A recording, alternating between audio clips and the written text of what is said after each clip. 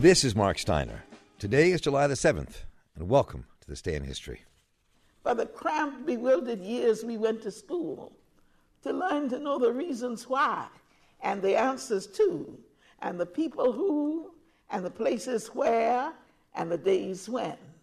In memory of the bitter hours when, in memory of the bitter hours when we discovered we were black and poor and small and different, and nobody cared, and nobody wondered, and nobody understood.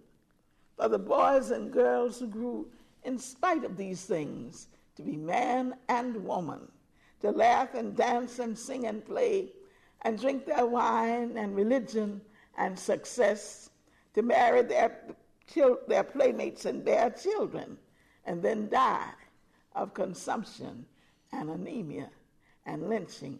For all my people, thronging 47th Street in Chicago. That was the great poet and writer Margaret Walker, just before she passed away, reading an excerpt of her famous poem, For My People.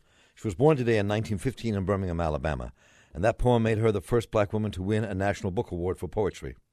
She went on to give us novels like Jubilee, and we remember her today on her birthday. This is Saba Saba Day in Tanzania, celebrating the founding of the Tanganyika African National Union in 1954 by Julius Nyerere, the first president of an independent Tanzania. He was teaching when he founded the group known by its acronym TANU, based on African indigenous cooperative society and socialism to create a workers' and peasants' paradise that drew on the culture of its diverse population to create a national identity. Julius Nyerere, a man of great intellect and spirit, is remembered as one of the African giants fighting to end colonialism.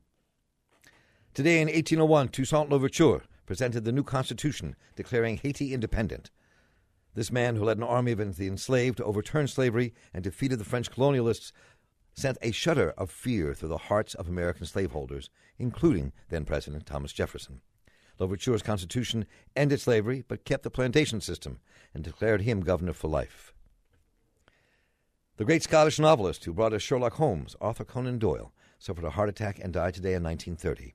While clearly remembered as a great mystery writer who created an iconic character, few realize he was a fighter for social justice and an anti-colonialist who also wrote a short book called The Crime of the Congo, exposing the genocide, crimes, and horror of the Belgium in the Congo. As we hear about low wages being paid to workers in our largest retail stores, let's remember a woman born on this day in 1897. Beatrice Fox Auerbach, who owned the largest retail store in America at that time in Hartford, Connecticut. She instituted a 5-day, 40-hour work week, interest-free loans, medical assistance, paid vacations, and livable wages for her 3,000 employees. She was the only retail leader who hired African Americans as salespeople and executives, while she remained active in the Jewish community. Beatrice Fox Auerbach showed it could be done. Mary Jenkins Surratt was hung today as a conspirator in the assassination of Abraham Lincoln in 1865. She was the only woman executed. And while she owned the boarding house where John Wilkes Booth and others plotted the murder of the president, her innocence or guilt is still being debated today. Another woman we mention is Sandra Day O'Connor, who became the first woman to sit on the Supreme Court today in 1981, with President Ronald Reagan making good on his pledge to nominate a woman to fill the first opening on the nation's highest court. Lieutenant Colonel Oliver North began his testimony today in one of the last century's great political scandals, the Iran-Contra affair. The United States was accused of selling guns to Iran to deal and free some American hostages and using the money to fund the Contras who were waging war against the left-wing Sandinista Nicaraguan government. He famously said that day, "Never carried out a single act? Not one." Oliver North was convicted, but never served time. His Iranian counterpart, who leaked the story, was executed, and President Reagan, who was often accused of giving the green light to the deal with Iran, was never prosecuted or officially accused. The 7/7 bombings in London, England erupted today in 2005, killing 56 people in 3 underground railroad stops and on a double-decker bus. This is the worst mass attack in England since World War II. The young Britons who carried it out were deeply dissatisfied with their lives in Britain and turned towards religious extremism. Arguably one of the greatest pitchers of all time to take the mound, Satchel Paige was born today in 1906. He began pitching for the Negro League's Chattanooga Black Lookouts in 1926. Then at age 42 in 1948, became the oldest rookie in professional baseball for the Cleveland Indians, after baseball's racial barriers came down. This is also the birthday of a man once known as the Dean of Science Fiction Writers, who brought us timeless novels like Stranger in a Strange Land, Robert Heinlein, who was born today in 1907. And here's a song for your July the 7th. Today is the birthday of Joseph William Perkins, Pinetop Perkins, born in Belzoni, Mississippi in 1913. This great blues pianist actually started playing the guitar, but switched to the piano after injuring tendons in his arm. He lived a long life, became the oldest ever Grammy winner at the age of 97, winning Best Traditional Blues Album. He passed away a month later, with 20 upcoming dates on his calendar. In an interview near the end of his life, he said, "I can't play the piano like I used to either. I used to have a rolling bass like thunder. I can't do that no more.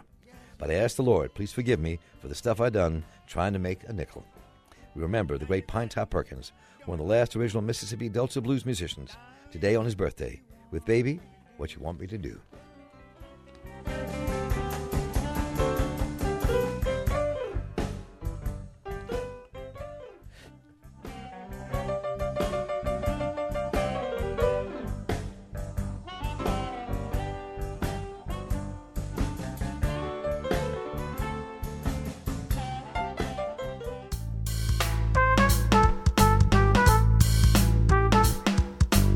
Welcome back, folks. This is Mark Steiner right here on your source for cool jazz and more. WEAA 88.9 FM, the voice of the community. In 2015, I had a conversation with Las Cafeteras, which is a Chicano band from L.A. They were in town to perform at the Creative Alliance. We talked about the influences on their music, about Chicano identity and rights in the world, their life in L.A., and more. I hope you enjoy this amazing conversation and the incredible music that goes along with it.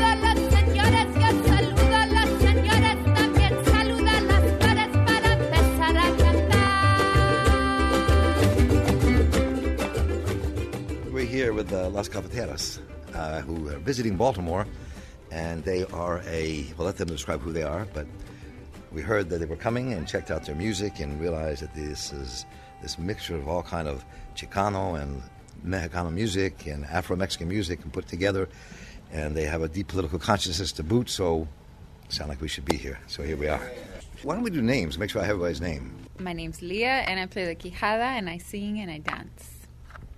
Hi, I'm Daniel. I play the jarana segunda, and I sing and rap.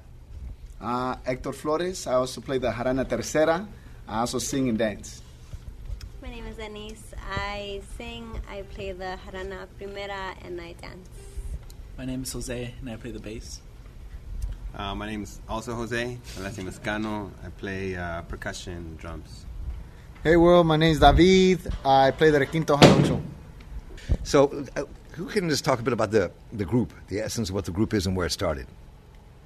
We started from an arts and cultural space. It's called the Eastside Cafe. And some folks are giving free lessons of this music, son jarocho, that comes from the southern state of Veracruz. There was a lot happening in L.A. at the time. They were trying to take over the South Central Farm, the largest urban farm in the United States. And so this music was kind of the soundtrack to that movement, and we would hear a lot of this music. And one time we saw Son de Madera coming from Mexico, Los Cojolites, big-time names of son jarocho music. From Mexico, and they were playing at the farm with Zach de la Rocha and Quetzal, some real prominent Chicano figures. And, we were young Chicanas at that time, and we saw them playing this music. And that just really sparked this kind of motivation to learn this music and begin to share our stories. And that's kind of the origin of where we come from the Eastside Cafe, Las Cafeteras. People would say, hey, there's the cafeteros from the Eastside Cafe, but we also took on the feminine identity of Las Cafeteras. And we're pretty. So why did you take on the feminine? Because people say, Spanish is a sexist language like English, and so, you know, when you refer to a group of people, even though they have women there, you would say Los Cafeteros in the masculine, but you would never refer to a group of, you know, women with men in it, you know, in the same way. I heard there was a group of people dancing danza Azteca, Mexica in the Bay Area, and they all refer to themselves as Chicanas. And I thought that was really interesting. The men and women all refer to themselves as Chicanas. And I thought that was really powerful in a time where we were being like, well, Los Cafeteros, Las Cafeteras. So I brought it up to the group and see if people dug the idea of just taking on the feminine identity. And everybody, you know, everybody was down with that. We saw no problem with that being referred to as the feminine. And it's a way to challenge patriarchy. And it's sort of like a very small, subtle, but very like fierce way, I believe. You know? So I'm curious, but I want to get into the heart of the music and the culture that you bring out, the stuff that you do, and I've been listening to lots of other music that, from your songs, just sort of kind of going through the internet and pulling out pieces of music from other places to kind of feel from what the roots were of where you came from. But I'm curious, did you all know each other for a long time? You've been friends for a long time, all of you? Yes. You know, a lot of us met in different ways. Some are family, some of us went to college together. So this it's funny because it's almost not a mistake, but it's, you know, this wasn't supposed to happen. We weren't supposed to be a band. We're all kind of had gone to college. We're doing a lot of movement work in LA, different kinds of activism, and so that's how we knew each other. We had the same or similar ideologies, and so we would be in similar spaces. And then the music happened, and we all started learning, and we really grew together as musicians and vocalists and storytellers in a scary way, but also a really safe way of empowering each other's words and experiences and validating what we were living and how we can talk about that now. I never learned how to play music until we all started learning together, and I think for most of us we can say that. A couple of people already had some musical background, but yeah, you know, we kind of were set on our journeys, and then music happened, and now here we are. And so, politically, I mean, you all, clearly we're not like young revolutionaries in the 60s. You're too young for that. So, so tell me about that, because your music is all imbued with all this kind of bringing these Mexican cultures together and Afro-Mexican culture together with what happened in Chicano culture in America, but your politics are really revolutionary. You can tell by what you've been saying. So, well, we're movement kids. So movement kids. So a lot of us were involved in different types of movements. A lot of us are children of immigrant parents or second generation immigrant parents. A lot of us grew up working class, hella poor. But you know, like we did Zapatista inspired work. So we would go to Chiapas to learn from the Zapatistas. Yeah, me and my brother, we've been to Chiapas at least 3 times specifically to connect with Zapatistas. Been to Cuba to learn about, what's going on there. But we were all organizers. Like me and Cano, we met at a rally against budget cuts to the school system. We do Zapatista work. We met. We all did faith-based organizing. He could talk a little bit about that. Communal organizing, youth organizing. Like she ran the Gender and Sexuality Center, and so everybody was doing movement work before music. Spiritual work, healing work, movement work. And so music kind of became the platform to talk about the world we want to manifest, the work we were already doing. And so that's kind of where a lot of this stuff comes from.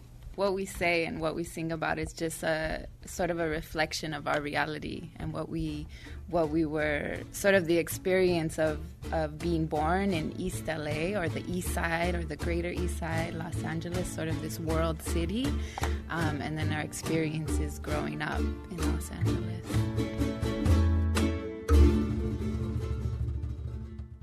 Ya me voy sin dinero, ya me voy, yo no quiero,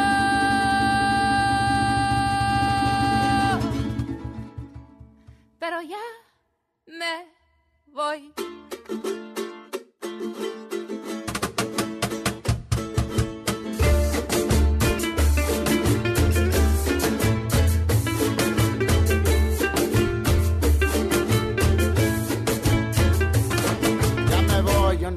sin dinero, tengo miedo, pero voy. Para el norte ya me voy. Por Rejale ya me voy. No sé dónde, pero voy. Ya me voy.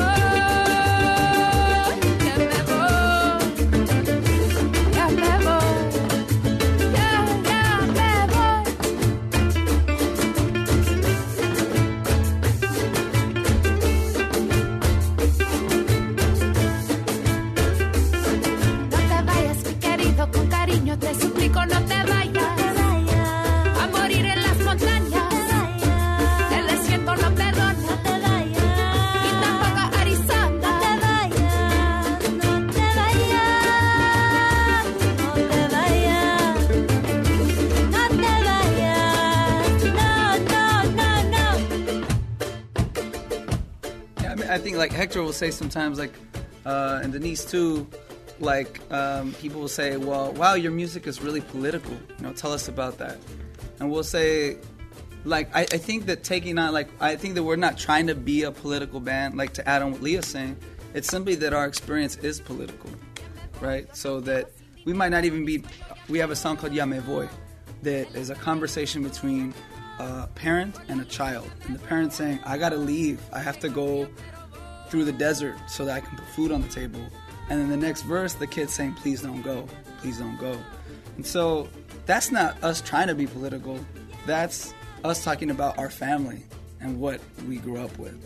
So I think, you know, part of our thing is really about telling stories and the power of a story to reel people into something they've never maybe thought about. Or if you did live it, then now it's like, that's my story too.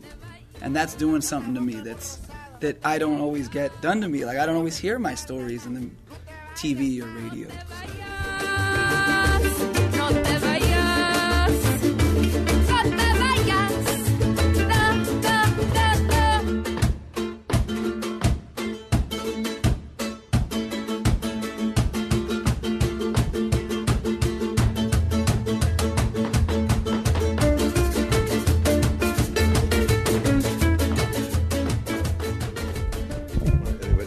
Esteban Morales, who's a Cuban writer, philosopher, one of the leading experts on the Afro-Cuban world. We had a conversation in Cuba just 2 months ago, and he was saying, and this other cat who was a Santero was there too, Carlos Yoga, and we're talking about how in the Santeria that they said, no, it's not a black religion, it's an African religion based on African philosophy. And then they said, because to be African in this hemisphere is to resist, is to be resistance. But in some ways, coming up in the Chicano world is the same way, right? Kind of the whole term Chicano is kind of an interesting term. It takes on, like, different people will define it differently. I think, like, me growing up, I didn't grow up in LA. I grew up in Oxnard, which is an hour north of LA. And Chicano was always like a term of like kind of like you're not Mexican enough to be Mexican because you're born here, you don't know the customs, you speak the language funny. So it's like a derogatory name. You're like, you're not Pocho. Really, Pocho. Like, you're not really Mexican, even though like everybody in your family's Mexican. So that's what Chicano means for a lot of people. And so I think, I'm not sure where it happened or when it started, but like for a lot of us, the Chicano identity means more than just like your ethnic makeup and where you were born. It's more of like values, like what you believe in, things of like social justice and love and caring about your community and a positive identity to your history and all that. Like, yeah, we were born here. Yeah, we have like roots in Mexico and not just Mexico. Like, that experience counts and it's something beautiful. And so being Chicano is embracing that. And like, yeah, we are different, but that's cool. You know? There's a skit by Dave Chappelle where he runs into this Native American at a Walmart, and he's like, "Whoa, y'all are real? You're not in a museum or something?" And like that's with us too, like we're real folks, It's not, we talk about Chicanos and these people, and we read about them in books, and stuff. And the same thing with Native Americans, is like we try to, like, these folks from the past, these folks from the 60s, that aren't around no more. But we're just, we're just here trying to do what we do, and trying to find our place in this in this mega world, you know. It's interesting in the racial category when people do the census, right? Like we don't exist. You know, the people you're interviewing right now, we do not exist, right? There's white, there's black, there's Native American, there's API, there's, you know, like, because that's a socially constructed, race is a socially constructed thing, people made them up just to be able to give privilege or deny privilege. Like brown folks and like people, Chicanos, who are a mix of many different nations and peoples, do not exist in that. But we do. And we're actually in California right now, like Latinos make up, are now we're the majority now. By 2050, most people in the United States will trace their roots to Latino America, not to Europe. So we exist and we're a very real force, but our stories don't exist. You know? Like we're either supposed to be white, Native, black, but like, you know, like, but we're all of it. And that's something is like it like messes with people. And it should, because we're very complex and very beautiful. You know what I'm saying? I mean that in a good-looking sense. You know what I'm saying? But like, and that's sort of like what we're doing, you know? And that's sort of like that work that we're trying to put out, that we exist, and you know, and our stories are part of that, you know? And you do it through your music. I mean, the songs, you write most of your songs, right? They're from inside you. Yeah, 50-50. But even the traditional, like some of the traditional songs, we take some of the traditional lyrics and we like adapt them to our reality. So yeah, so most of the songs that we write are our own lyrics.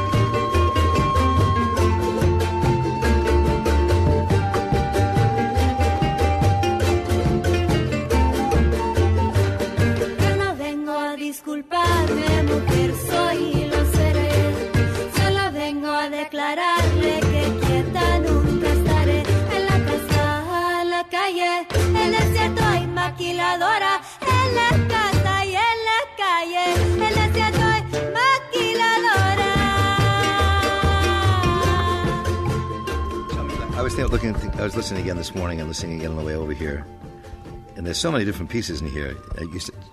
There's a Mujer Soy.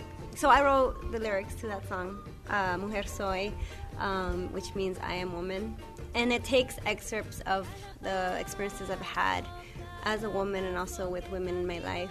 Speaks to women I've known and how I've seen them through suffering kind of come up like a phoenix, come up through the flames of their own lives and be able to come out strong, but also being able to witness what does it mean to be a woman and being under constant attack or as a target or as a object of desire and exploitation and using my own experiences not to feel like I'm here to only be victimized or to feel sorry for my sisters, but to acknowledge the pain that can come with it, but also to say I'm a woman. I'm not here to excuse myself. You know, I'm a woman and that's what I will be.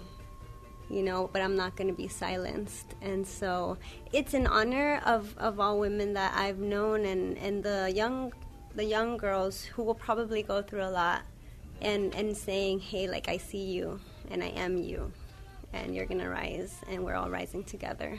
I used to cry when I sang that song, and I think even talking about it, it's an experience to be a woman that often isn't valued, you know, because all that we see of women are like decorations or to satisfy either the male desire or the male gaze. And so this song isn't meant to be pretty. It's meant to be seen and to acknowledge and hopefully to inspire. Because you all are in, I mean, even the fact that there are fewer women than men in the group, the fact that you are called Las Cafeteras instead of Los Cafeteros, I mean, that's a huge, I mean, that must speak to the women in this group in a very special way. Yeah, I think also that we're students of life, and so we're always learning, and there's always a lot of challenges that we encounter, and that's part of being human. So we're always learning, always figuring out how to be better people.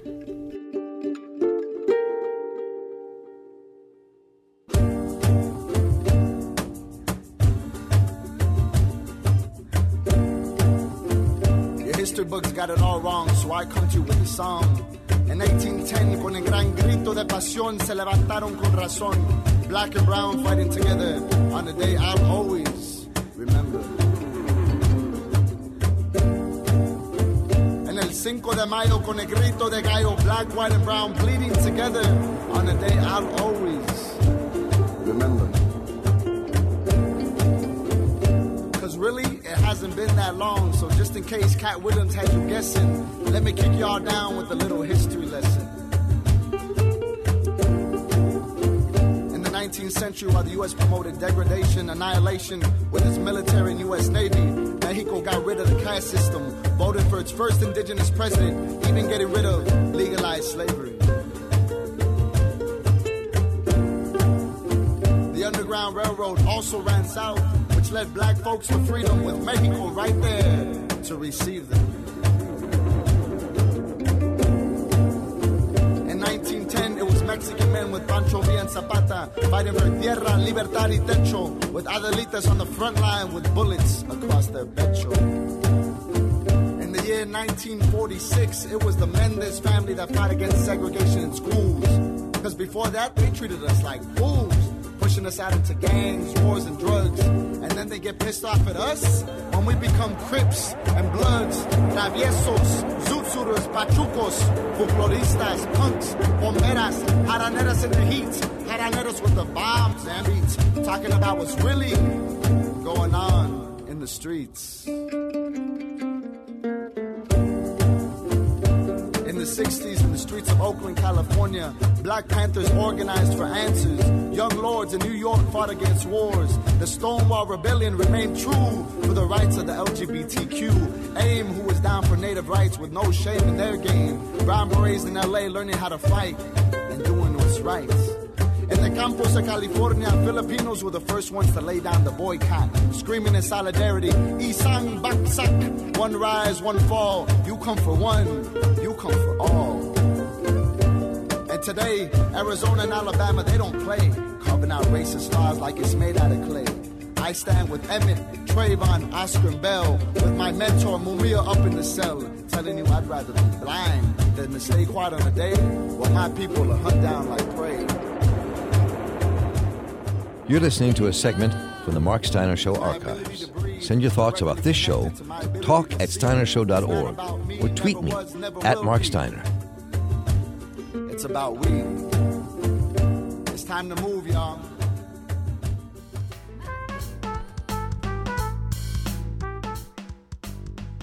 Welcome back, folks. You're listening to the Mark Steiner Show. And before we get back to our conversation, I want to remind you that the Mark Steiner Show is brought to you in part by MeQ, Baltimore's credit union. Offering a full range of financial services, MeQ, Baltimore's credit union, has been helping its members and its community prosper for the last 80 years. When you invest in yourself, MeQ invests in you. More information at www.meq.org. www.mecu.com, or StanishShow.org is MECU, Baltimore Credit Union's banner. Who did It's Movement Time? Where'd that come from? I mean, we all did it. We all did Movement Time. And he wrote the lyrics. He wrote the lyrics. Yeah. That's We all wrote the lyrics, I think. My brother showed me, there was a YouTube video of Cat Williams, and he was in Arizona, and he got an altercation, like a verbal altercation with a Mexican dude in the room, and sort of like put the show on stop. And it was interesting because it was in Arizona, being sort of like the state that it is, anti-immigrant. And so basically Cat Williams went on a rant and basically said, get the hell out of here, go back to where you come from. This is USA, right? And so he got everybody to chant, USA, USA. Right. And it was a crowd of like black and brown folks, which was like really it was a really powerful sort of video. And it was just before we're doing the show on September 16th, right, which is Mexican Independence Day. And, we had this sort of deep conversation about if Cat Williams knew that runaway slaves could go to Mexico and get their freedom. If Cat Williams knew that, that Mexico went to war with Texas, because Texas was trying to hold slaves. If Cat Williams knew the solidarity that existed between Mexican folks and black folks, would he be saying the same thing? Maybe he's just ignorant of his history. So why don't we write not a song, but let's write a piece about our history, about solidarity. And that's where Movement Time. It was less a song and more like this sort of thing that came out of what we just felt at the time, I have a friend in L.A., you might know him, I might not know Luis Rodriguez. Oh, he's yeah, a poet. he's a homie. Yeah, right. I've known Luis for a long, long time. For a long time, 40 years, maybe longer. But, so I've known him forever. And he wrote this piece, and it was a few years back, and he came on the show to talk about it, which was about the first president of Mexico, who was African and indigenous Mexican guerrera. And so your music talks to that. I'd like to talk about that cultural piece you just said, and the music you create around that, and the music that comes out of Veracruz and other places where the kind of the African world and the indigenous world, the Latino world kind of became one. Because that's a lot of what you sing about, at least pieces of it, right?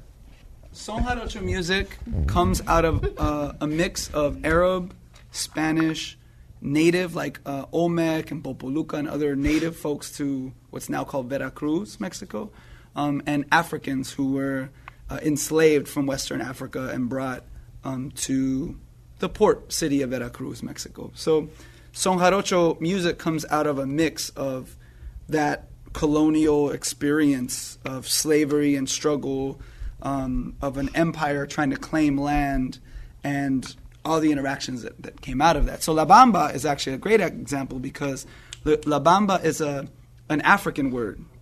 And everybody we talked to when we were in Veracruz, we're like, okay, so what is a La Bamba? What is the thing that we're singing? And everyone says, it's La Bamba. I mean, it's La Bamba. You know what I'm saying? La Bamba is La Bamba. But folks said it's an African word. So it's kind of like an heirloom. And I think that sometimes colonization has taken away enough of our stories where we just maybe have little fragments, a name. Sometimes your last name, you don't even know what your last name holds in your story. You just have a hint, And what's cool about Son Jarocho is that because it comes out of this mix, it makes it that much more beautiful. Like David said, Son Jarocho music came to us in East LA, or in South LA at this garden, the South Central Farm. Hector was cool enough to ask a friend Angela, who gave us lessons. Like every Saturday we'd play for hours and sing and dance and play these jaranas. And in the end, I think where we're at now is we're starting to add our own influence. Like we've gone on a little journey and allowed Son Jarocho to be reflective of our city. So we'd say, hey, well, what if we do this little ska beat? Or, I rap, so I'm like, hey, well, let me rap over something, and, David, got electric pedals for his requinto. And so I think what's happening is the same thing that happened in Veracruz. You have all these different folks going through different things. And they start talking to each other. The sounds travel, and people say, hey, man, the people over there, they do some stuff like this. And they copy it, and it changes. So music takes on the spirit of the land. And I think that's what you hear in our album, is this kind of LA Chicano thing sampling Veracruz, you know, in our own way. And I think in a very respectful way. I think like we've spent time with folks, and we don't claim to be like masters of son jarocho. Actually, we kind of say the opposite. Tell your story. Like, don't wait for a master to approve you to tell your story. You know, respect the traditions and also like talk about what's going on. Yeah, and you know, Black Mexico is something that just in the past few years people are starting to really talk about and do research around and write books about. It's a very hush-hush kind of thing in Mexico to claim blackness, having African blood, even indigenous blood, right? It's a very Eurocentric country.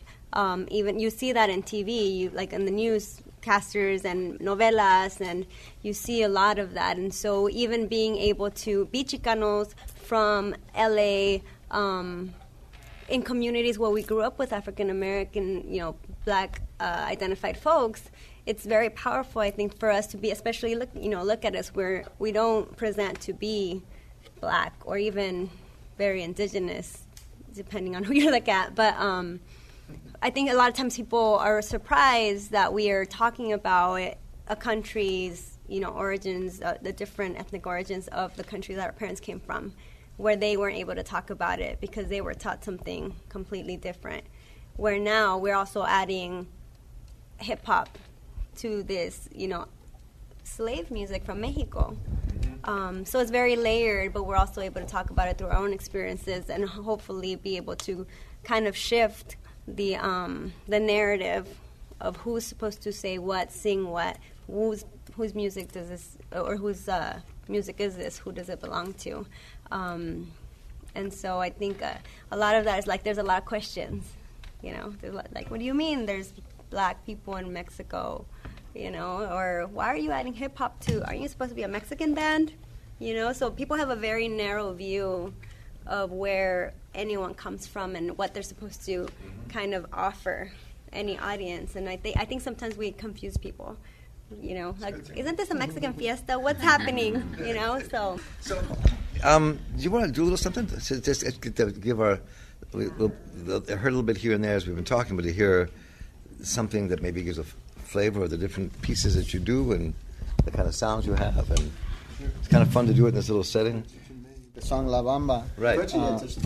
Yeah, you know, most people think it's Richie Valens, you know, and he made, but it's really people know it comes from Mexico, but they don't know that it comes from, we oftentimes don't know it comes from this genre of music, son jarocho, from a very particular part in southern Veracruz, you know. And so it's interesting how Bamba has been developed over the years and changed, and we're honored to be a part of that kind of legacy or that lineage of folks that have reinterpreted La Bamba and made it relevant to us today in our current situation. That's what you're about to do? That's what we'll play.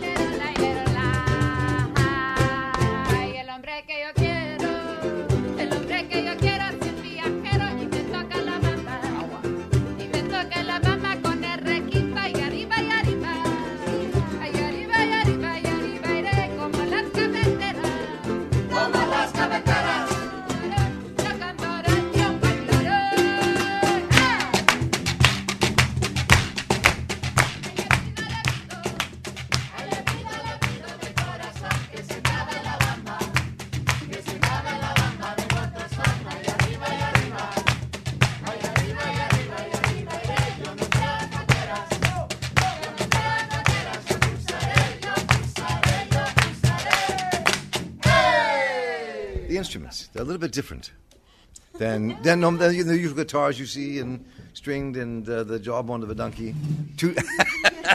Jawbones of a donkey. So what are they called and where do they come from? This is a quijada del burro, a jawbone of a donkey. Sometimes a horse, so if you got one, I'll take it. Cow. I haven't used a cow, but I'll try it. So the teeth are loose. They're nice and loose. The donkey didn't have a very good dentist, so that works out well for us. So when you hit the side, they make a really pretty sound. And then this is just a stick.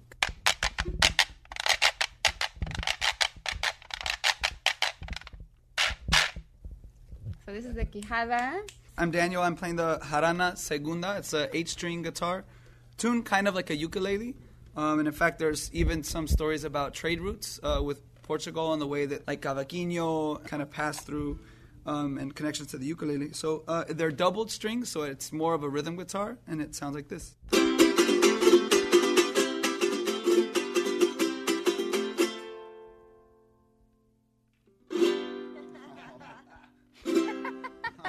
Yeah. Well, this is the same instrument, it's just a different size. This is a primera, meaning one or first. And really, the brightness of the jaranas are influenced by the size of the jarana. So this is usually, the primeras are usually a little brighter.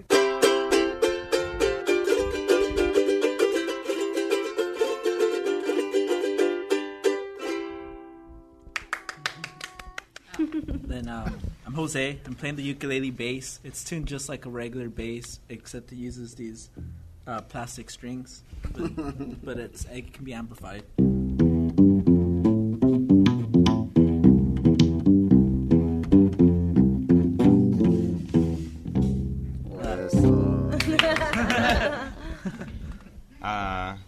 I'm also Jose. Cano, we'll go by Cano for the sake of this interview. I play a few different instruments, but mainly I play cajon. And cajon is not like it's not like one of the OG original instruments of son jarocho music from like hundreds of years ago. I think it's a more like modern edition, but so it's not. This is not like it's not a jarocho instrument per se.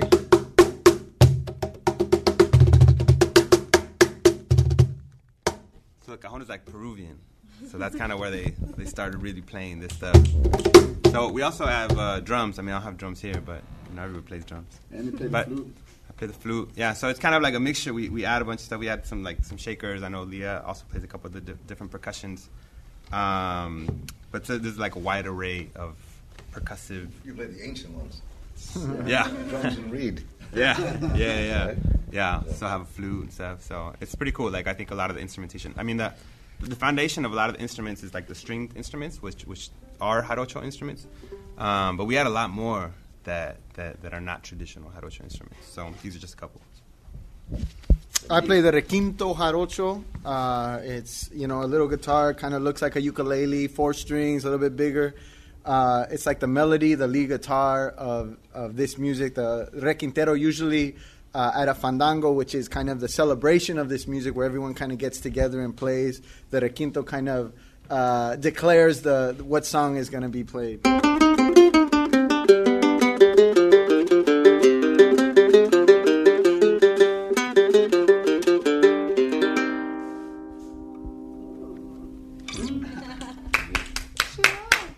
We have another instrument. Oh, yeah. But it's not here, though.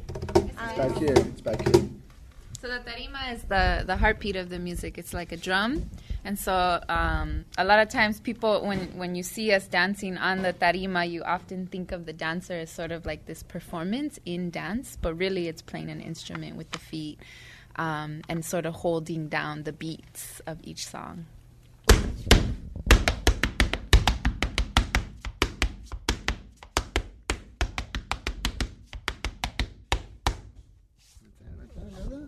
Those are some antique shoes from the thrift store. $20 make you hollers. You know what I'm saying? Yeah, man. Traditional. Very. I think they're Aldo Eachley. Aldo Eachley. Aldo Titlan. never argue old school wasn't good. Traditionally speaking, with this music too, you'll see that a lot of the upper body doesn't move at all. It's really just a lot of the feet. Because back in the day, like even the song we just played, it was made illegal by the Spanish Inquisition because it would, and that's how a lot of folks used art, even just like today, with political means to relay messages and things. Anyway, back in the days, you would see only people dancing with their feet, and their upper body wouldn't move. We find it a little more difficult to control ourselves, so we move a lot. We have a big imagination, big feet. Mm-hmm. But that doesn't mean our feet aren't playing an instrument. So, and there's also, when I was listening to your work and reading about the stuff behind the work, I mean, there's, people in America, especially, most people in the world, look at countries and places like Mexico as one, as if it's one culture. Oh, yeah. Right? But the music you bring in comes from all over. I mean, the different styles of music that come in, it's not the singular kind of music. I think we started to learn, when we first started learning music, we started learning just son jarocho. And with that, sort of tried to mimic son jarocho. And in doing so, we're at one point challenged by others in our ability to sort of play this music from Veracruz, which none of us are from, or our parents, or our grandparents. And that was a really challenging point for us, but it also helped us to also recognize that we also come from sounds and rhythms beyond son jarocho. And that's when we started to incorporate hip-hop and folk and, a mishmash of sounds that we don't even have names for all of it, but it's more reflective of the sounds that we grew up with. There's a really great documentary called Hecho en Mexico that has over 180 artists throughout the 2-hour documentary about the music from Mexico. And there's not one mariachi, there's not one like folklorico group, and there's not one like banda group. Like it's all the others. So from like indigenous folks rapping to like electronic stuff to like the new cumbia coming out. It's amazing the stuff coming out. It's almost like the future of Mexico can be seen with the music, and so I think like what we're doing right now is like this mishmash. So you can actually see the future of music in the United States by looking at like all the sort of the immigrant kids and what they're fusing. Yeah, it's a great documentary, but like the history of Mexico and where it's going can be seen through music. And I think like there's Macu Sound System in New York. There's like Santa Cecilia and Chicano Batman, Piñata Protest doing norteño punk. In like Texas, Growing a Coma, like all these folks mixing and mashing the stuff that we grew up with our traditions and all that. It's so dope. We have a friend who's in a band called Mariachi Manchester, and they're actually the first Smiths and Morrissey cover band that do through mariachi music, which is crazy and awesome. Bailen, bailen, bailen, bailen, mujeres de luna. Bailen, bailen, bailen, bailen. Bailen, bailen, bailen, mujeres del tierra. Bailen, bailen, bailen, bailen con las cafeteras. There's so much to learn because we can get lost, any of us in our own worlds can get lost in the cultures we're closest to in a geographic and physical sense, not knowing how deep and vast and rich all the stuff is around us that we don't know about, that we need to learn about. There's a bumper sticker that says, "The world is too big for top 40." I like that. Yeah. Write it down, man. Write it down. I will write that down. It's so funny, too. Like, a lot of time when we describe to people that we play this music that's inspired by a Mexican music, a lot of Mexican folks will ask, "Oh, is it banda? Oh, is it norteño?" Or, like, some folks might be like, "Oh, is it kind of mariachi?" Like, we get those three, ranchera, like, we get those three all the time, and I think that's when we have to go into explanation of, like, where it comes from. And it's kind of new, even for people in Mexico. Like, this music is not a popular music in Mexico.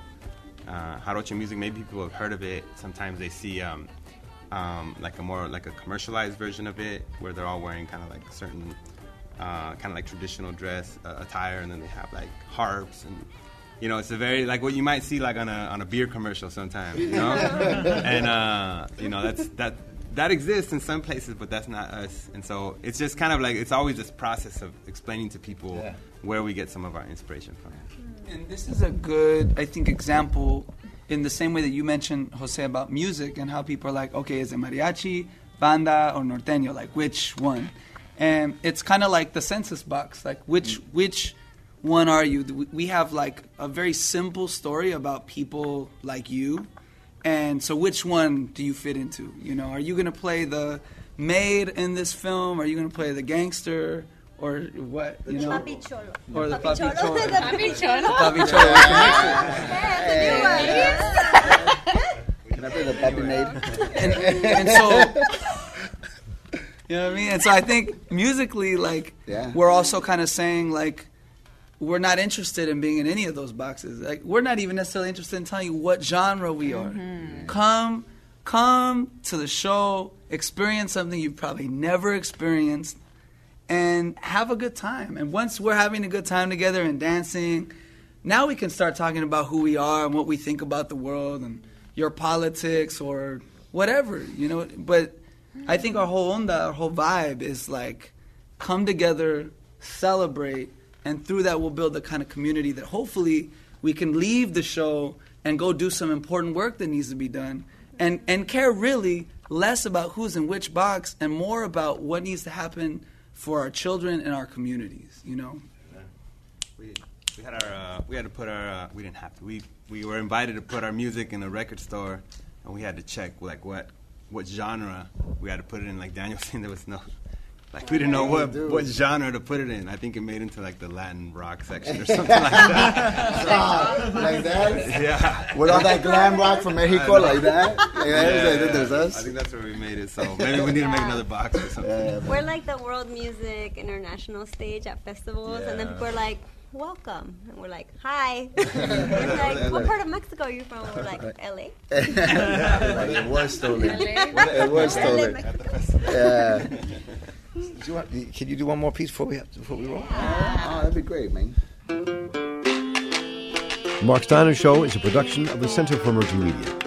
Our producer is Amani Spence. Our assistant producer is Calvin Perry. Our production assistant is Nadia Ramlakan. Our engineer is Andre Melton. Our theme music is by Wal Matthews of Clean Cuts. Please send me your thoughts about today's program to talk@steinershow.org. Podcast the Mark Steiner Show and share it with your friends. Please visit us on the web at steinershow.org or listen to us via your favorite podcasting app. Your source for cool jazz and more. WEAA 88.9 FM, the voice of the community. I'm Mark Steiner.